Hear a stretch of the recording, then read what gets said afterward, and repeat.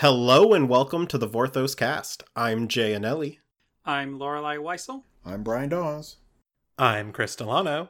And I'm Carrie Thomas.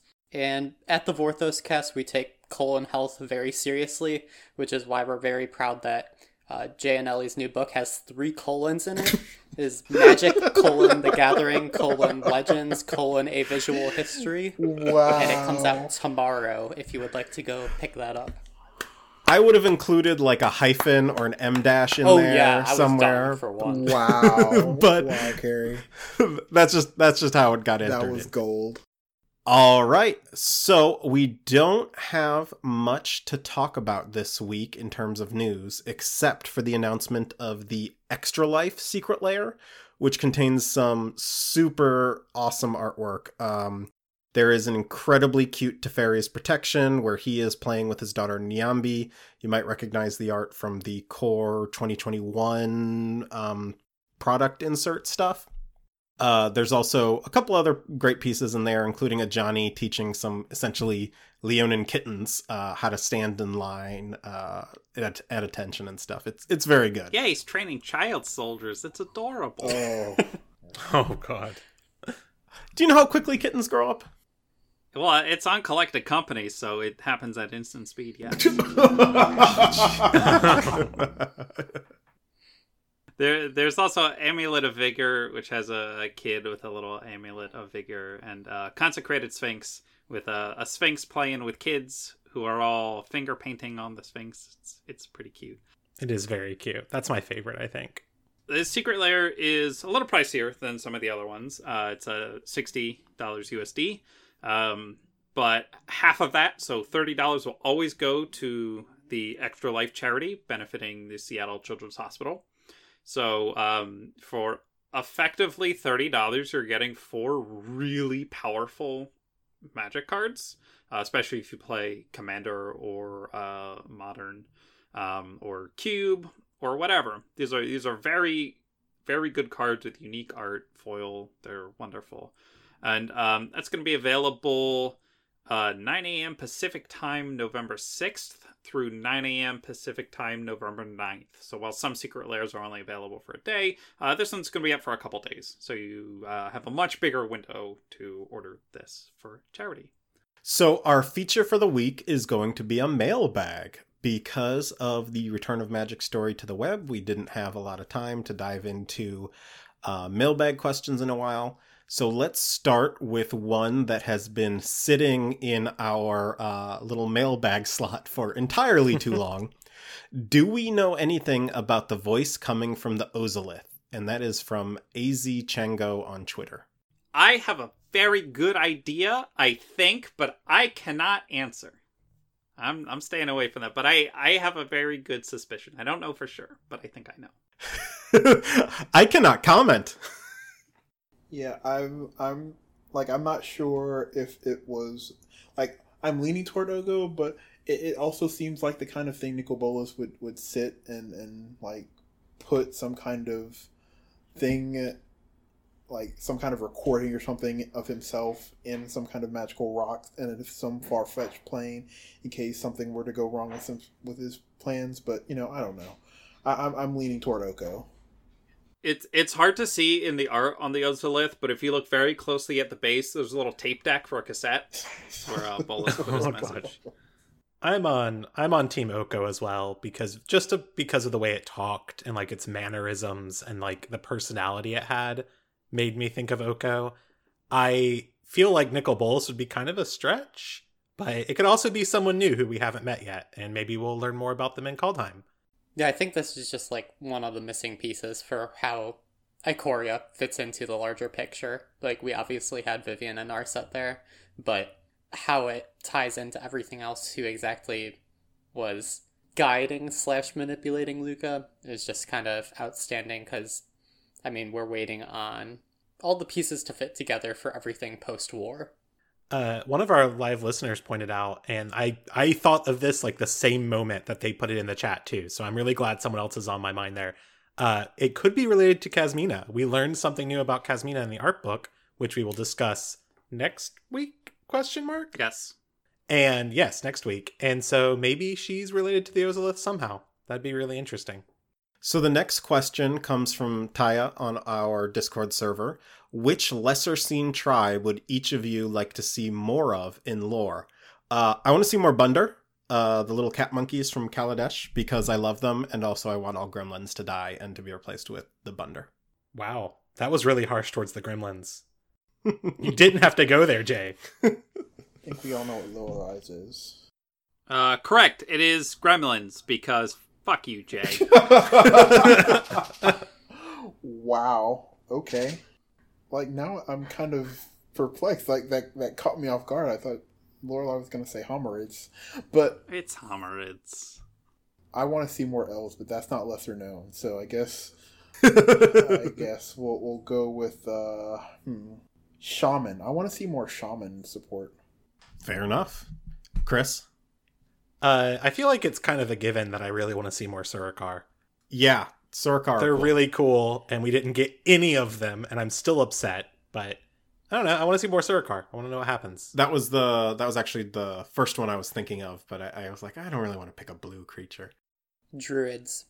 Druids, okay. Because there's that one card from Lorwyn / Shadowmoor block where you tap 7 druids and gain control of all people's lands, or target person's lands, and it's like, it's just out of nowhere. I love it. It's such a very, very stupid deck to play 99 cards of with druid theme, and then just have like one card that actually pays off the entire theme and nothing else actually does much. But that was actually my second choice after shaman, because I wasn't sure which one I should pick. All right. So the next question comes from Rowan/Finn on our Discord server.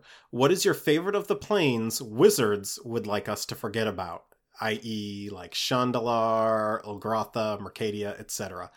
I disagree with Chandalar because it was like a major setting up until just a few years ago, but Chandalar is definitely my favorite of like the planes that have not really and are probably not going to see a full set again. It wasn't like a major, like, yeah, it was the default for the core sets, but they did very little with it.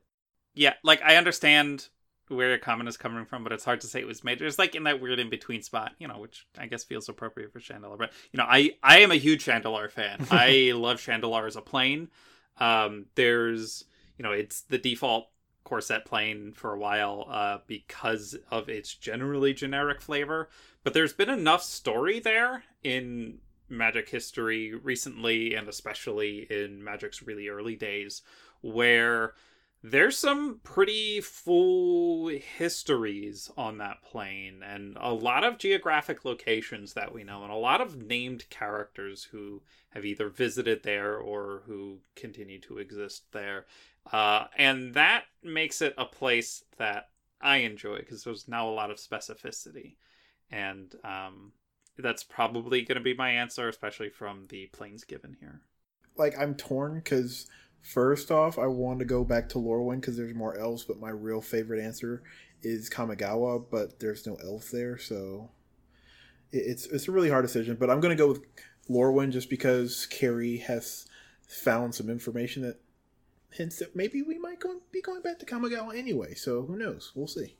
It's kind of hard for me to choose. Now, I don't have like a lot of knowledge of a lot of the early Magic planes. Like, I'll be honest with y'all, I've never read anything about the invasion block or the story of the invasion. So maybe like Sarah's Realm. We haven't really heard a lot about that place in a while. Yeah. I'd like to go back. I feel like they want us to forget about it. Yeah, that'd be a great location for us to go back to in the current story. What with it? Yeah. I'm sure it's fine. It's living in an upstate plane farm. I think my actual answer is Mercadia. I think Mercadia is really cool, and I want to go back to it. I want to see more Mercadia. Give me more of those the Chiron goblins. I do like the Chiron goblins, yeah. Regatha. You guys know I'm wild for Order of Heliod, and I think it's the easiest follow-up for any, like, especially being an interplanar order. Like, it's just a very, very easy, like, already pre-existing white-aligned antagonist organization that you could just follow up on, and also have connections to relevant characters from the past year. But yeah, I think they're a little too cowardly. Like, at the same time, I don't think like Kesmina's organization is like a reskin of the Infinite Consortium, but it's just like you have interplanar orders that exist. I just want more of those, and I want them to be fully fleshed out, and I want you guys to take the pre-existing ones and just like do something cool with them, because like at the core of it, like if you're going to have plane spanning stories, then plane spanning organizations that are obviously antagonists are just kind of easy to write. I do want to return to this question for a little bit, because there's a plane, it wasn't on the list, but a plane that exists, and we've gotten like a few hints of that I would really love to see one day is Kaldheim. I don't know if they do that though. If you would have asked me a few months ago, it would have been Kaldheim, because I would have been like, those trolls are never going to do it. They're going to just like reskin a new Viking world, and then they're never going to like talk about Kaldheim again. I still can't believe it got to stay Kaldheim. Like, I'm so happy. I think a real small addition to this list would be Segovia. Okay, Wow. moving on. So our next question comes from Combat Wombat in our Discord server. What's the deal with dwarves in MTG, and why are there so few of them? So, real quick answer for this is, up until recently, they shared the exact same space with goblins, and goblins were more popular.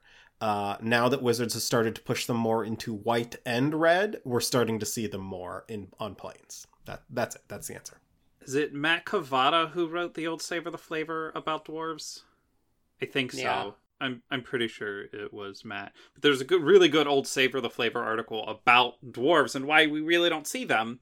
And it's because it's like, hey, like the upshot of the article is basically they fill the same flavorful space as goblins. They are small red creatures that live underground. And, well, if magic is going to do dwarves, it should, like, you know, it visually, artistically, because, you know, Matt Cavada is an artist, like, dwarves should look a little more like underground dwelling creatures. So here are the ways we can tweak dwarven anatomy to feel visually distinct from just small humans. And then he finishes the list, and it's like, oh, wait, we've just made a goblin.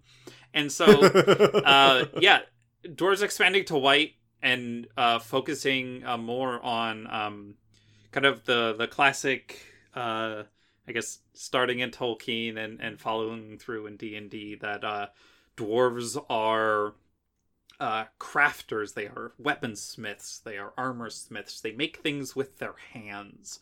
And that puts them in white very cleanly too, which is why we're seeing them again, which is nice to see. So our next question comes again from our Discord server from David. Since Commander Legends previews start the day this episode will be released, which two characters would you like to have partner commander cards printed in that set, excluding the ones that have been officially previewed? So I don't think Lorelai and I can comment on this one, so Brian, you go first. For different reasons. I'm not commenting because I've been paying attention to the leaks and I know things. So, and they got Hal and Elena, so I kind of don't care about anybody else as much. It's Ella Domri and Belby or Lynn Stivy. I would love to see a Lynn Stivy card that wasn't strictly Rebels Tribal or isn't focused on searching your deck. Like if she were a Lord that did something else but alluded to the Rebel thing, that would be cool, but I'm not sure about that. But Belby would be really sweet as well, and having her be a partner with her dad would be really cool. If I had to, like, I've seen some of the leaks, but not enough. I just looked at the pictures. I have no idea if any of this is confirmed, but I would love to see a Miss Highwater and a Crunchnar. Yeah. And, like, partner cards. They would both be mono black, but they would be, like, two opposite sides of mono black, you know? And it would just be really cool to have them as, like, partners. I like it. I'm shooting for the stars. I want partner, and this is just playing to Lorelai's taste, I want partner commanders that are Tevish Zot and Leshrac. I know we're not going to get them in the same set. Like, they're both pretty mono-black characters. Like, I think Zat is a little bit blue, too, just based on, like, invasion cards and everything. But it's, like, I would die to be able to run those two as a commander, and then just, like, I don't know, like, live the Chandelar days. Live the shitty buddy antagonist days. Just put your crappy Limdul in there. And They are the best frenemies the multiverse has ever seen. I love them so much. And yes, Zot uses blue magic all over the Armada comics. There's during the Summon of the Null Moon, he is largely pushed back by Freyalise because they're dueling on a plane covered in islands, and Freyalise destroys all the islands on an entire plane just to deny him blue mana. So. I like it. That's my lady. Can I also note that my troll answer would be sash and waistcoat, but that's just to deal psychic damage. That was my third pick actually. That like, yes. Really? Oh my! Like I think it could happen. I don't think it would be likely to happen, and that's like the worst part. What about Hakara and Rat? Like, just there's so many good unused side characters that you can just kind of throw out there. So, yeah. There are a lot of good pairs out there that would work really well. Tezzeret and Dr. Jest. All right. Wow. From Jane Olivia 96 in our Discord server.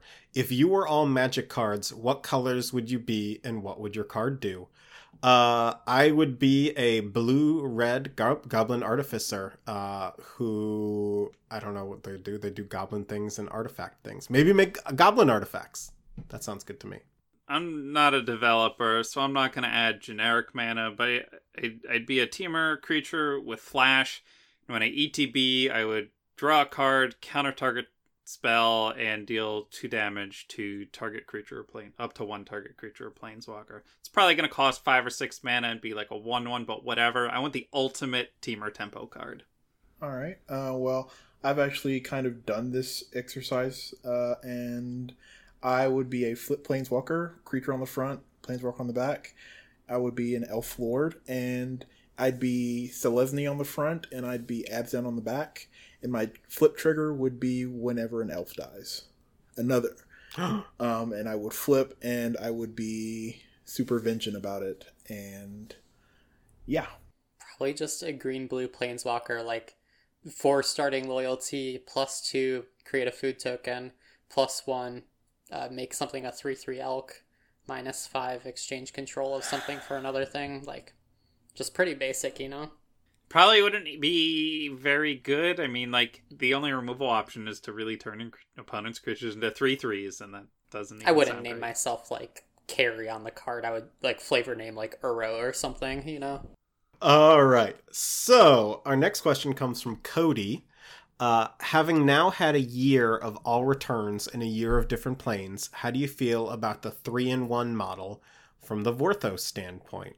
What I will say, with the extent of the kinds of things I can say about this, is I think it's nice that we get to see a lot more characters in a given year.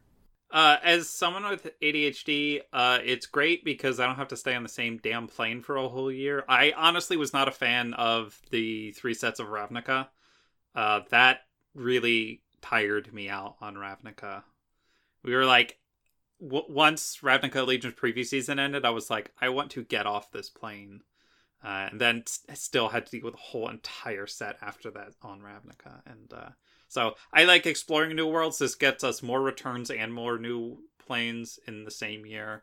And I guess I have a unique perspective because I work on some of these sets. And so a greater diversity of sets is more interesting for me as an artist because I get to do more different things within a year. I have very mixed feelings about it. I like having a lot of new worlds, which I'm really excited about this upcoming slate where we are going to like Kaldheim and then Strixhaven and then Forgotten Realms, which is kind of new. And I like that we've been to new places a lot. I also don't really like having one visit to a world be one set. Like, I feel like Ikoria would have been a lot better if it had been 2 sets. And I think that the problem there is I don't want 2 big sets. So I kind of miss, in some ways, the large set, small set model for new planes, but I really hate it for returning planes. Like, I think it was great to do 1 large set on Dominaria to like give us a return there, but I feel like doing 1 large set and 1 small set for a new place like Ikoria would have been great. Or Eldraine. Oh my god, Eldraine would have been, I think, so much better if we'd had 2 sets. But I don't want 2 large sets, so it's kind of like I don't know, mixed feelings. I feel like it's fine. I kind of wish they would increase the amount of planes that they were returning to, because I feel like we're going back to Innistrad and such before we've revisited a little bit of the other planes that we have access to, like Mirrodin, Alara, things of that nature. But I guess I'm not super concerned about it on a Vorthos level. I know on a Melvin level, it's kind of like it's a different story. Like, I miss having multiple sets to reinforce mechanics, but that's something completely different. That's about where I land, where, like, I would love to have the mechanical connection between large set, small set again. I adored the two set per block structure that we had before.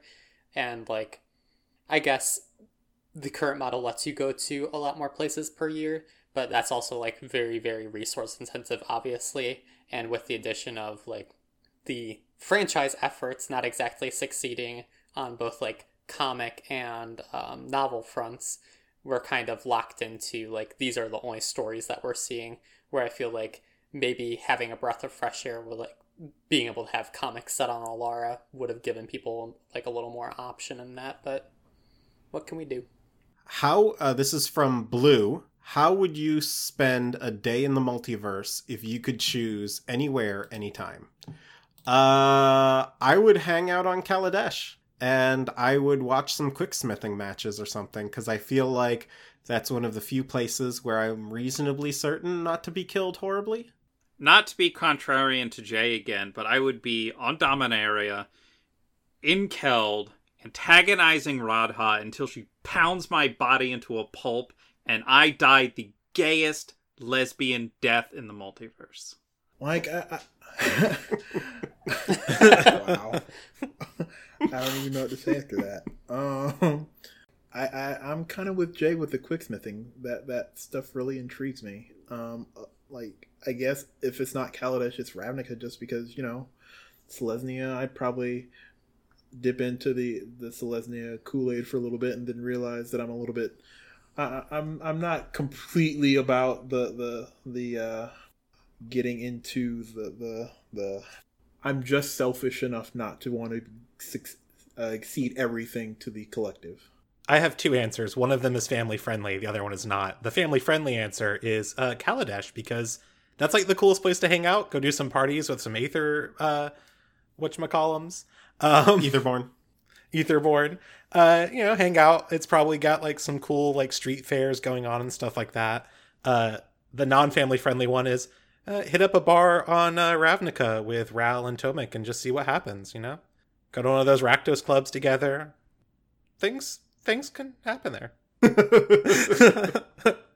I think going to Olgrotha just to come back and tell everybody what has changed on Olgrotha and then nobody believing you. That'd be you're doing the world a service. So our next question is I have determined that you're all cowards. Our next question is from Carrie. Can you all hear me? Yes, we can, Carrie. Actually, I can't. Regretfully. I got like 7 Karn faces in chat for that one, so... The next is from Luminum Can. If you had to remove a color from the game, which would you choose? Alright, no explanations. Green. Lorelai? White. Brian? Blue. Chris? Green. Carrie? Green. Alright, green has it. Goodbye, green. Oh my god. Jay's next victim, the color green. For Lorelai, what set in the past would you have loved to be on the flavor text team on? This is from Kuyashi. Any past set? Oh, I can tell you, I really wish I was on the Modern Horizons 2 team, but that's in the future. New Phyrexia, probably. I love horror. I love body horror. That Eldritch Moon would be good number 2, but I really, really want to write Phyrexia. I want to write the techno horror. The thing with Eldritch Moon is that the Emrakul stuff is unhinged and unfathomable. It is different than writing the horror of a technocratic death machine, which is really transhumanist in a way that the Emrakul stuff isn't. Like, the Emrakul stuff happens for reasons that we don't understand. But Phyrexia has purpose. It has direction. It has drive. It has ambition. And I just want to dig into all that. I want to make everything one. All will be one. Glory to Phyrexia. All right. Our second parter is for everyone, but we will say everyone but Lorelai because she got the last question. Well, that's rude.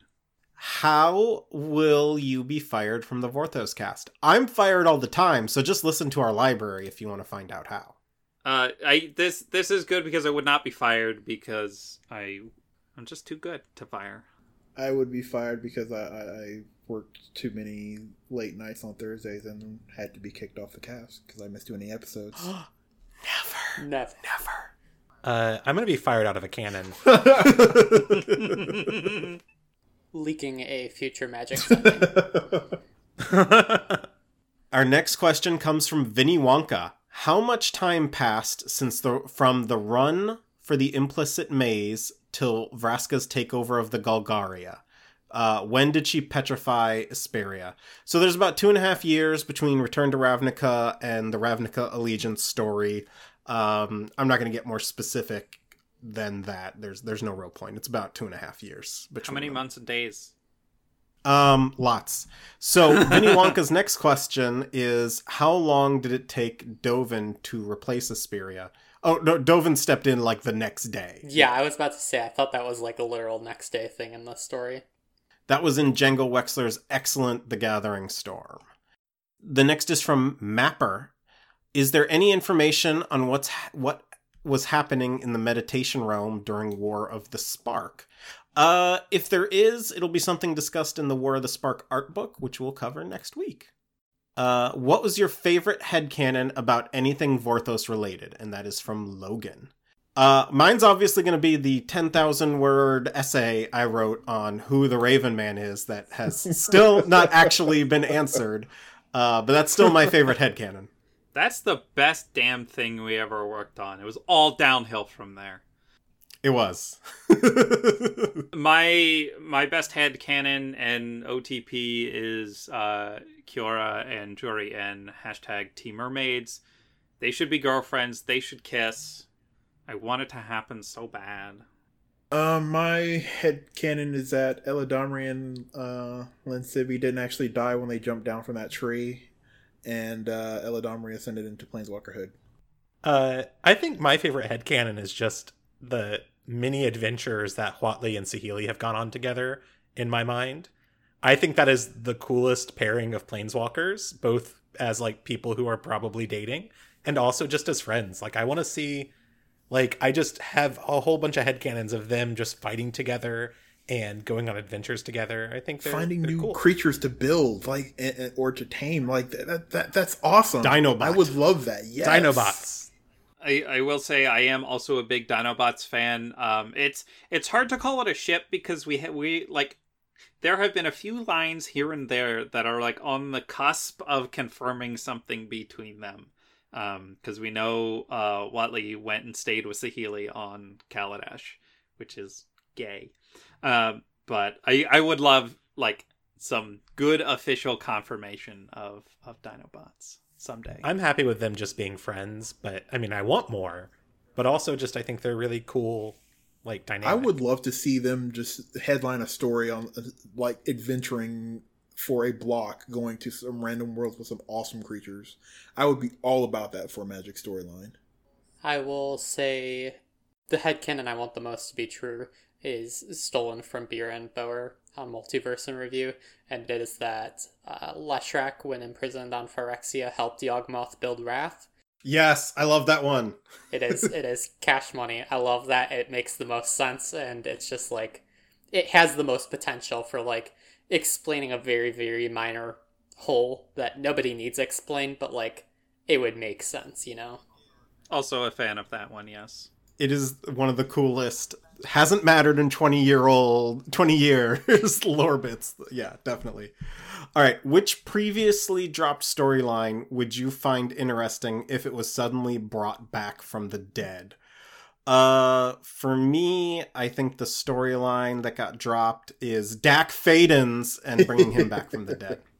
Didn't you kill him, Jay? Yep, totally happened. I You don't get to Correlation claim does not imply causation, all right? Lorelai. This might be where I say the Raven Man. I I love the Raven Man as a character. I want to delve more into what he's about. It's hard to balance a character like that because you want to maintain mysteries, but you also, like, your audience also wants answers. So it's hard to answer things while also leaving things mysterious. It's a very difficult line to walk. I hope we get to do it someday. I really want that to kind of become the focus of Liliana's arc moving forward. Now that she's past Bolas, she's past the demon, she's past the chain veil. All she has left is the Raven Man and trying to do better. I don't know. We'll see. Mine is I would want to know how Captain Sisay and the Victory, like how their story ended. Like I want to know more about what happened after the war, other than Dominaria going through the ravages of all the other stuff. Like I want to know what happened between the end of the war and Odyssey Block. I would love to know what happened to Sisay and the crew of the Weatherlight aboard the Victory. Yeah, we have a whole 100-year hole where we just don't know anything about Dominaria. I'm gonna go on the Raven Man train here and say I want that storyline resolved. I love Liliana as a character, and I want resolution. I just want it. We're a pro Raven Man podcast. I want more. I think whatever's happening with Koth, Mm-hmm. we haven't seen him in a decade. Nothing, just a mystery, Yep, I should have said that. Derp. It's kind of a joke, but but also not. What do we know? Okay, this one comes from Gal Paladins. Oh, hey Gal. What do we know about the formal burial or funerary rites in magic lore? Joke answer of no, but we have seen unburial rites is acceptable, but only if you play a cheesy laugh track. I am not editing a laugh track in. We have 5 people on. It's more editing work than I want to do, so we're going to have to actually give a real answer. Sorry. So we know on Innistrad that they are interred, usually sometimes in a silver cage, sometimes buried underground. I would assume Kaladesh was all about cremation, like is typical in Indian culture. Other than that, I'm not sure we've got a lot. We've got cremation for the Moldiah elves. That just got answered in Zendikar Rising. Mm-hmm. We see on Theros, people are buried with clay masks and coins to go across the River Tartix, and it's pretty parallel to actual ancient Greek burial traditions. That's a handful of things. Question for Lorelai from Kate Hulu. Did she know that I love her and that she's a huge dork? Kate, I do know that you love me and I love you too. And also, I am not a dork. Our next question comes from MTG Deckcheck on Twitter. She's totally a dork. What does Nissa eat? She got so angry when that plant died in the Zendikar Rising story, so I'm starting to think that she isn't a vegan. Is Nissa a carnivore? I don't remember if we've actually seen her eat meat. I'm imagining she only eats meat now. I can actually dig that. She's got several rows of very sharp teeth in her mouth. Oh, God. Typically, elves are omnivores, so yeah, she probably eat whatever she has to eat, as long as it's like sustainably sourced. She doesn't have a problem with like a random plant, like a carrot is not, as long as it's not a carrot elemental that is imbued with the life force of Zendikar, she'll probably be fine eating it. I vaguely recall her being vegetarian, but I don't remember if that was true. Our next one comes from Colorless Karn on Twitter. Will we ever get an Artie Shovelhead legendary creature card? We did. It's called Calling the Silver Golem. We should not encourage bullying. So Agreed. no. Our next one comes from Neverbowl. It feels like it's never bole, as in hyperbole. Neverbole. Okay, Neverbole. I get it. Okay. Yes, never bully. That's what we just went over. It feels like Wizards is printing way more legends per set these days. As Vorthos, how do you feel about this? Excited to have more characters? Sad because there are characters whose stories will likely never be told? Like Pylath, Grakma. Grakma was in a story. And Yasharn. I'm fine with it. Like, I think we are... It's really going to depend. You know, like with the Zendikar Rising model, we actually got a lot of the legendary creatures covered. And the ones that we didn't, it's cool that they exist. They might pop up again in the future or something like that. But I'm generally okay with it as like a world building tool. My take is that we have always had legendary creatures that either did nothing in the story or very little in the story. So that hasn't changed. And more legendary creatures, you know, as a Commander player, I'm fine with more legends. I love more options in Commander. Wizards is supporting Brawl a lot better now that it's on Arena. More commanders for Brawl is good for Arena and the people who enjoy that format, which is a not insignificant amount of people. And from a game design point, I'm fine with that. Like, I don't mind a lack of story content for some things because fans will fill things in on their own. They will latch onto weird esoteric things and build fan fiction, fan art ideas in their heads. Having room for that and not just like, hey, literally everything has to get mentioned. Like, I like that there was space for fandom. May I remind everybody of the criticism of Dominaria story number 11 or 12 or whatever it was, whenever they started just doing like the cameos scene by scene, and it's like, Oh, yeah. is that what you want for every story? Because when you have like 20 legendary creatures and you only have like 10 stories, you kind of just need to like sandwich in 2 cameos every single story, or else you're going to end up with a story like that. So yeah, so like narratively, you only want so many characters in your story. And so it's bad for Magic story if there are too many characters written in the stories themselves also. So I will echo everything that Lorelai and Carrie just said, with the caveat that it also means that we also get to yell at Jay to produce more books so that we get backstories for all these characters. Get right in, Jay. So employ Jay more on Wizards, please. Okay, our next question also comes from Neverbally. If Kenrith is Will and Rowan's last name, does King Kenrith have a first name? Yes, it's Alginus. After that, we have something from the Karn Father. What the hell actually happened on Theros? Well, it's funny you say what the hell, because that's basically what happened on Theros. So there is a story summary, as unsatisfying as that may be. But that does tell the exact story of what happened, even if it doesn't have exciting prose to go along with it, which is the subject of our next question. Bolt 187. Does your team believe we're going to get a piece of fiction for Theros Beyond Death, or has Wizards Creative just moved on? I don't know. I don't know if I can answer Jay, anything. you just can't say anything here.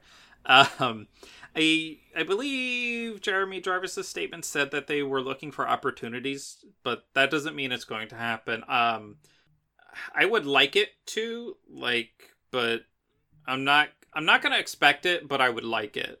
Also, I really appreciate this question because it referred to us as a team, and that's really wholesome. We're more like a family around here. I think what I can say about this is, a story disconnected from the set or block it goes on, it might make sense. It might make more sense for like coming out maybe sometime before we see Elspeth again, rather than coming out randomly well after we've moved on from Theros. I expect if we ever see it, it will be during a time period where there's not a lot of main set releases, which seems like it'll never happen. But I mean, we've had stretches of time where most of what we were getting were like supplementary products. So I could see it coming out when that kind of thing drops. But otherwise, I have no hope to ever see that story. That's my take on it. I don't expect there to be a Theros Beyond Death story at all, only because like we've had a very, very rocky history in the past of, like, if a set move, or a block even, misses out on a story, like the original Innistrad block, like, they're not dying to retell that story even when it comes relevant again. And it's just kind of like, I mean, it's throwing money into a pit of, like, tell a story for a set that's already come out and not necessarily being able to sell it in this case, when they would have been able to usually. I just see it as, like, kind of a lost cause unless they become very, very more flexible with what kind of products they're going to associate stories with, like, outside of something like a Modern Horizons having, like, a cool set story to go along with it. Like, you're kind of not going to get a glimpse of that. I think that's a very reasonable interpretation. So the next one comes from MTG Deck Check. What plane would be best fitting for a legendary water bear, or I guess a tardigrade? Yes. I think Iquitana, I think, would be cool to have. Holy tardigrades. shit! You just. That's what I was gonna say. That's... I had a whole spiel ready about how everyone's gonna say Segovia, and I'm like, no, that's wrong. Everything on Segovia is tiny, but Segovia isn't like a minute. Like, the things on Segovia are just regular things. And I was gonna say the good answer is Iquitana because weird things are on that plane. And then he just went and said it. Screw you, Jay. Well, I would love for there to be like a tardigrade Leviathan on Segovia, though. No, because they just have regular Leviathans. No, but there should be tardigrade Leviathans on Iquitana. Like, Iquitana just feels a lot like the Quantum Realm in the Ant-Man movies. Mm-hmm. It's just a weird plane like that. The next one comes from Siegfried Docto on Twitter. Have y'all got the War of the Spark book yet? Does it finally tell us why Bolas wanted the Eldrazi loose and what his original plans were? I think it mentions that, but we learned that way back in the Zendikar art book, where we're going to talk about next week. The next one comes from Lemongrass64. How do y'all feel about Jace's power level in the recent stories? After receiving all of his memories back and being able to contend against Bolas, he should be one of the strongest mind mages in the multiverse, but he feels like regular old Jace. What I'll say is, I think he is stronger, but he's still a human. So when we're talking about him contending with a 25,000-year-old Elder Dragon, 20-something Jace, even at his strongest, still is not going to be... He's not going toe-to-toe with Bolas's mind powers.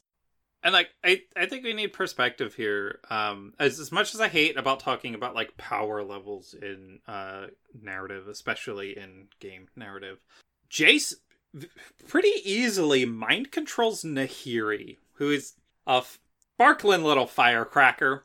And she doesn't even realize it's happening.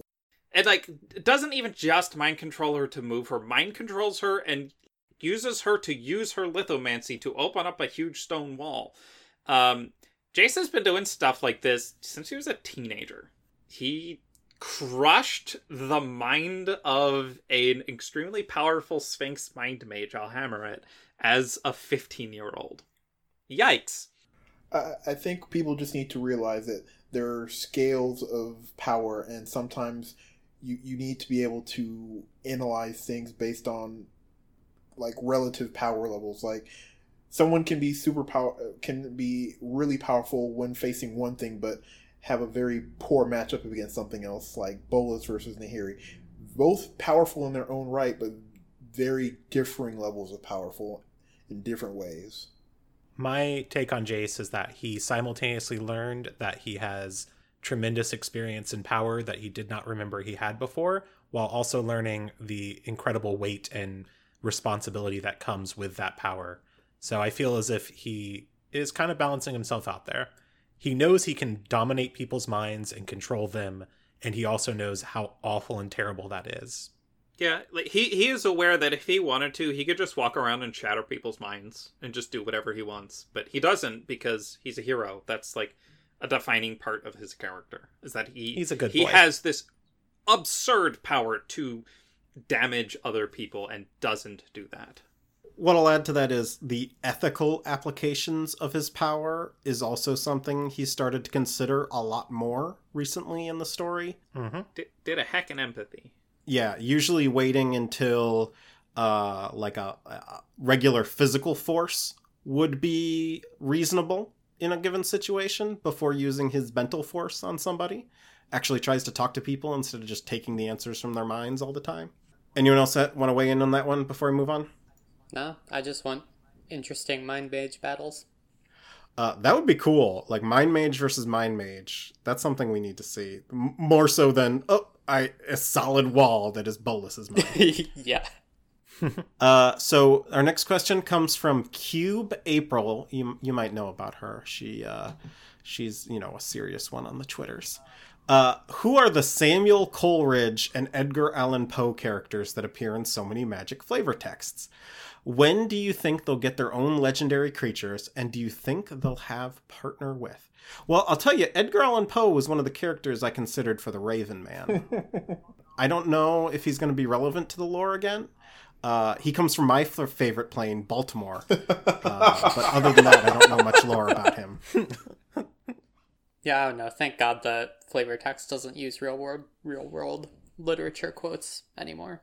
Like, not that it like breaks my immersion or anything. I just think it's like kind of stupid. I'm glad you said that, Carrie, because I was about to follow up with breaks my immersion. I just do want to say that Samuel Coleridge would not have partners with Edgar Allan Poe. Samuel Coleridge would have partners with William Wordsworth. And that is the deep dive for you English majors out there. Enjoy it. So here's the thing. If Magic still used real world flavor texts, what is the line? Because, like, mostly it was either Bible quotes or, like, old dead white guys. And so what's to stop me then from, quoting Kamina from Gurren Lagann on a Magic card? What is to stop me from doing utterly ridiculous things in that regard, Also, you said Plane of Baltimore, and now I'm just like, does this make the crabs in baseball, does that mean they were Planeswalker? Because they ascended. So yes. They're Planeswalkers now? Like, the whole team is like a Will and Rowan share with Spark Planeswalker? God. Canon. Oh, Lord. No. Canon. Nope. This is the canon I get fired from. The next question comes from 500 gigs D card. Who is Commodore 500 Guff? gig SD card. Come on, Jay. 500 gig SD. Oh, okay. Who is Commodore Guff, and why do they upset people? Commodore Guff is a fourth wall breaking character from the Invasion, who basically they set up the invasion so that there's no way for the heroes to win, and Commodore Guff shows up, who's essentially a new character, and takes out his book of canon, erases the parts where the good guys had no hope of winning, and writes in that they have a chance, and that's the only reason the invasion gets won. And that's why people are kind of upset about it, because it introduced kind of the silly fourth wall breaking character that the entire plot hinged on at the last minute of this 12 book, epic, whether or not it's coordinated very well, because I'm pretty sure the story shifted like 2 or 3 times in the middle of these 4 years. But yeah, that's basically why people are upset by Commodore Guff. It's not even that he's silly. There are plenty of silly things in Magic. It's just fucking terrible storytelling, and Commodore Guff is literally the worst thing that has appeared in any Magic story. Oh, no, I'm going with Dr. Jest. I'm sorry. Dr. Jest was infinitely worse than Commodore Guff. Like, Commodore Guff at least had, like, some humor factor to it, where it's like, why am I suffering through this book? Dr. Jest is just like, you actually wrote this? Like, you willingly wrote this book for Wizards and they willingly published it? I don't know. Like, there's different levels to offensiveness for me, where I'm just like, nah, I can vibe with Commodore Guff, but Dr. Jest is just like, okay, so there's a little worm thing that's in your brain, and it also has the witty commentary and uses swears and keeps you from swearing, and like, it's just like entirely nonsensical, and I think like nonsensical on a more insulting to read level than Invasion Trilogy ever was. So that's fair. All right, so our next question comes from someone near and dear to our heart, Jaya Ballard on Twitter, who is Ashley, and Ashley asks, werewolves? Yes, Ashley, werewolves. Yes. I am dating a werewolf, so definitely yes. I dated a werewolf, and on that note, I will say no. Wow. Jay is a double coward. Wow. Our next question comes from P. Kinter 13 on Twitter. If the Gatewatch went to Segovia, would they be literal giants to everyone there? No. No, I think the thing about Segovia was like if people would automatically shrink down, but if you summoned the creatures elsewhere, they would stay small. Which is, like, really, really strange. Like, I don't know.